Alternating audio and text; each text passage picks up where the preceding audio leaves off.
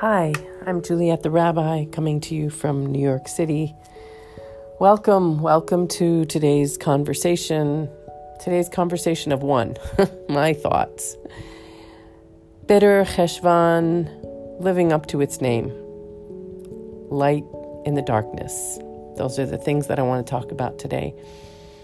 The Hebrew month of Heshvan is more properly known as Bitter Heshvan, Mar Heshvan.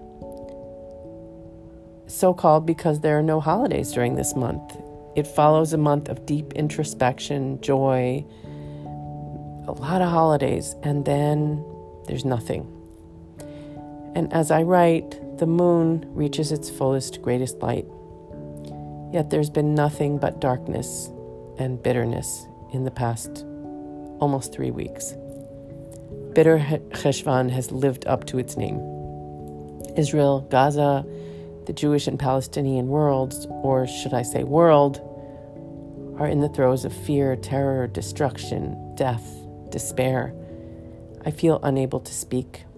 I feel deeply the inability of the world to hold each other in love, grief, and despair across tribal lines.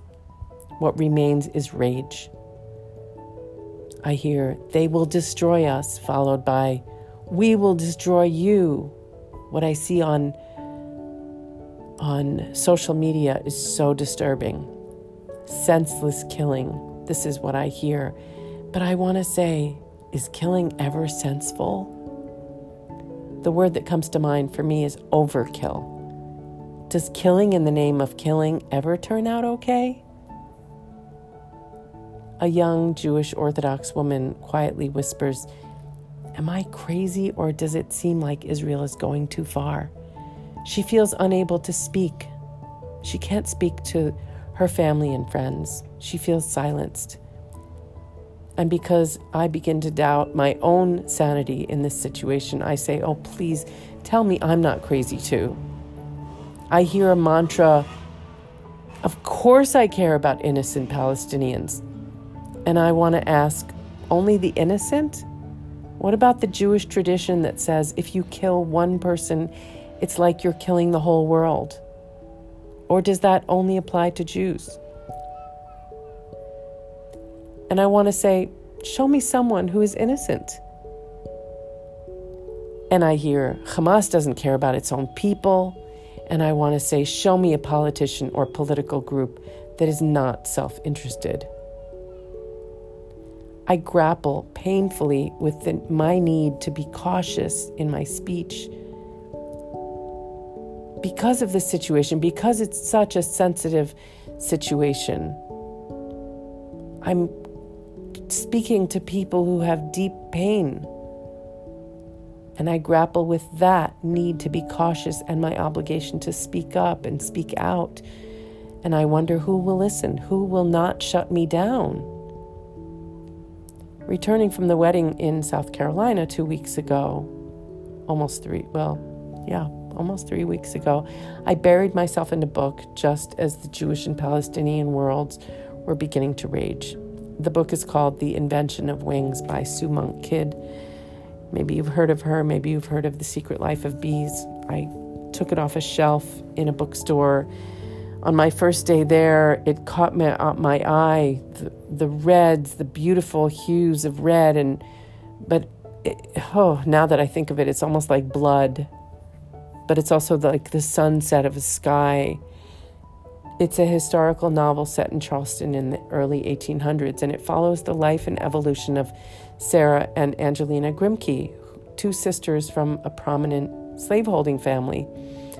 And Sarah is widely considered to be the founder of the suffragist movement. Yet it's so interesting, her name is mostly unknown, even in Charleston. And the house that she grew up in of this very prominent slaveholding family is still there. Yet people don't know her name.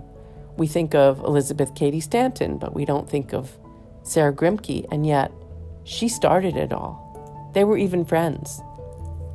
So together with her sister in the 1830s, she fought to bring the abolitionist movement to the forefront in American minds. The beliefs of these sisters came from their direct experience of witnessing the horrors of slavery. They were strengthened by religious conviction. And while others said, pray and wait, they said, the cruelty and suffering must end today. If you were a slave, you wouldn't be saying pray and wait. If you saw what I saw, you wouldn't be saying that. But as women, there are many efforts made to silence them. There was a constant effort to shame them into loyalty to their own people, their family, their tribe. Yet they didn't give in. Not in our name was their cry. To everyone's dismay, the fight became as much about women's rights as it was about slavery. The famous quote, "I ask no favors for my sex. I surrender not our claim to equality. All I ask of our brethren is that they will take their feet from off our necks and permit us to stand upright." You know who said that? Who wrote that? Sarah Grimke. And continued efforts were made by well-meaning people to separate the movements.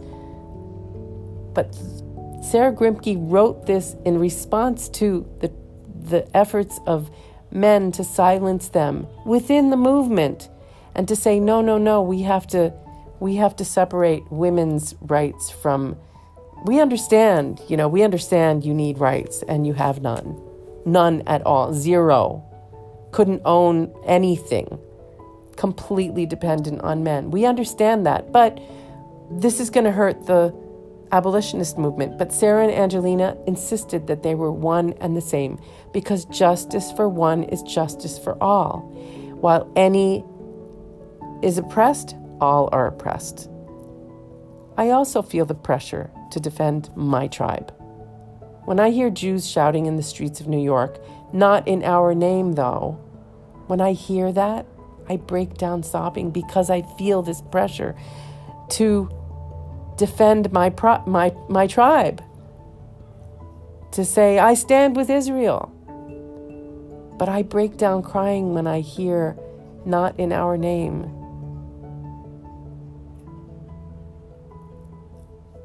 Because it rings true.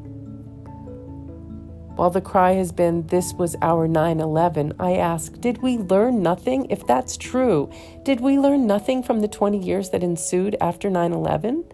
Did we learn nothing from the excuses used for killing innocent people caught in the crossfire because of hidden weapons of mass destruction that, we know what happened with that. Tunnels, hostages, the whole country united in war, for war. We hear the repeated mantra of pure evil. This is pure evil. And I remember hearing it was a beautiful coming together of all Americans across the divide. And I ask, was it? Anyone who questioned our war cry were yelled at. You're anti-American. You hate your own people. Go, leave this country. But I love my country, and I always did, and my people, enough that I want us to be better. So I say, not in my name. Like the evangelical who dares to speak for all in the name of Jesus Christ, our Lord and Savior. The arrogance to speak for others, to speak for Jews, for some Jews to speak for all Jews, and silencing those who question. But instead of speaking, I find myself listening. I listen to other people's pain. I just listen because they can't listen. Their pain is too deep and too great. It's too fresh, and I understand their pain in a way that's hard to explain to others who are not Jewish. But I too have that pain. I too am horrified by the slaughter of Jews. I can't explain my nuanced point of view to other Jews any more than I can explain Jewish trauma to those who don't come from it. How can I ask people who are worried about family and friends to think of someone else's safety? To think of other tribes when it's their tribe that's being attacked? How can I ask people not to choose? What else are we supposed to do, they say. What would you have us do? People ask in frustration. And if the answer is, I don't know, then maybe we haven't thought hard enough. I hear this Chabad rabbi, there's this couple on Instagram, a Chabad couple. They're so cute and they do such a great job of talking about, their style of their lifestyle and why Jews do this and why Jews do that. Again, speaking for all Jews. And this rabbi, the husband says, they're a young couple. He says, you feel helpless? Do a mitzvah. If you're a man, lay tefillin. This is after October 7th. A few days after. This is what he says. Lay tefillin if you're a man. And the wife says, if you're a woman, recite Psalms. And that's how Mashiach, that's how the Messiah will come. And I think to myself, well, I lay tefillin every day. I'm a woman. Does it count? And then I hear a sermon in shul that makes me recoil, that leaves me so deeply disappointed in my very progressive Jewish community. This person gives a sermon, I don't think she's a rabbi, I'm not sure, a couple of weeks ago, and she says, or maybe it was just last week, yes, as horrible as everything is, she says, so many beautiful things are happening. We have to focus on that. Look at how Jews are coming together in Tel Aviv, the most secular place in Israel, the most secular place on earth. The restaurants are giving away hundreds of meals to soldiers, and they're making their kitchens kosher. They're koshering their kitchens to the degree that anyone, literally anyone, no matter their level of Jewish observance, will feel comfortable eating there. They've reached out to the rabbinical authorities to put a rush on their kosher certification. And it's happening. Isn't it beautiful, she says? Jews coming together across divides. Maybe Mashiach really is coming. And everyone laughs.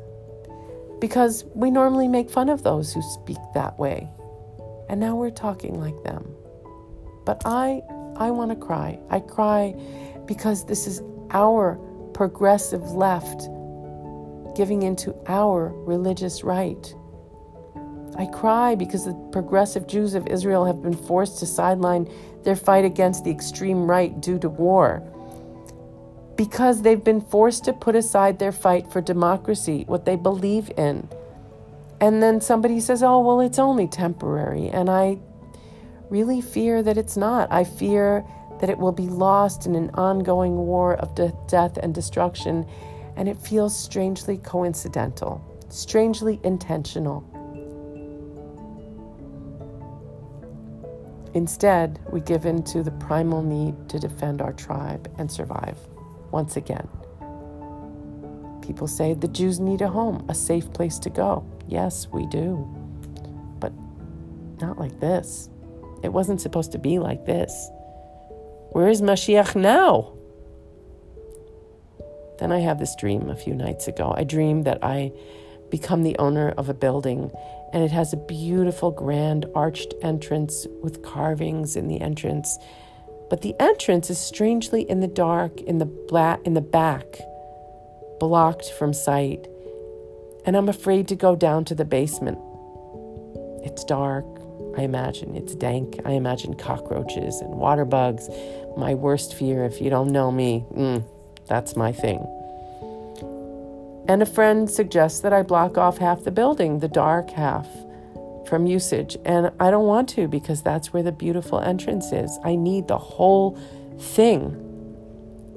Then another friend says, you know what? I went down there. It's actually not so bad. Don't be afraid. I don't even know who these people are in my dream, but these are the voices that I hear. It's actually not so bad. Don't be afraid. You should go down and see for yourself. So I go with a little trepidation.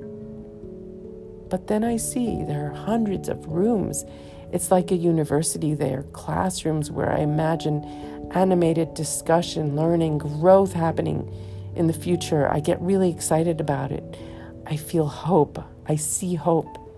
And actually, it's not so dark. There is light. That person was right. Though it's the basement, light is flooding in, and I see on the windows, the dirty windows, that someone has wiped away the grime and drawn peace symbols with their finger through the grime. And the light shines through, like the shouts of those happy children outside. I don't know if you can hear them. The light shines through, and within the grimy spaces inside the symbols, inside the peace symbols, there are little feather wings like angels' wings, and I'm filled with immense joy. There is light in the darkness. But I notice that the peace symbols are not visible all the time, only when you look at them from a certain angle, and I keep going in and out and seeing them and moving so that the light hits them in a certain way. So as we come towards the month of Kislev, the darkest time of the year, when we intentionally bring light into the world with the candles of Hanukkah, may we hold on to the images of light and hope. May we open our hearts so we can listen to and hold each other in our grief and pain beyond our tribes. May we raise our voices above the silencing and stop blaming each other. May we invent wings that carry the destruction and death away. May we find an entrance into a grand new era of peace and love. May we not see worlds, but one world. May we look from a different angle. May we find another way. And please say, Amen.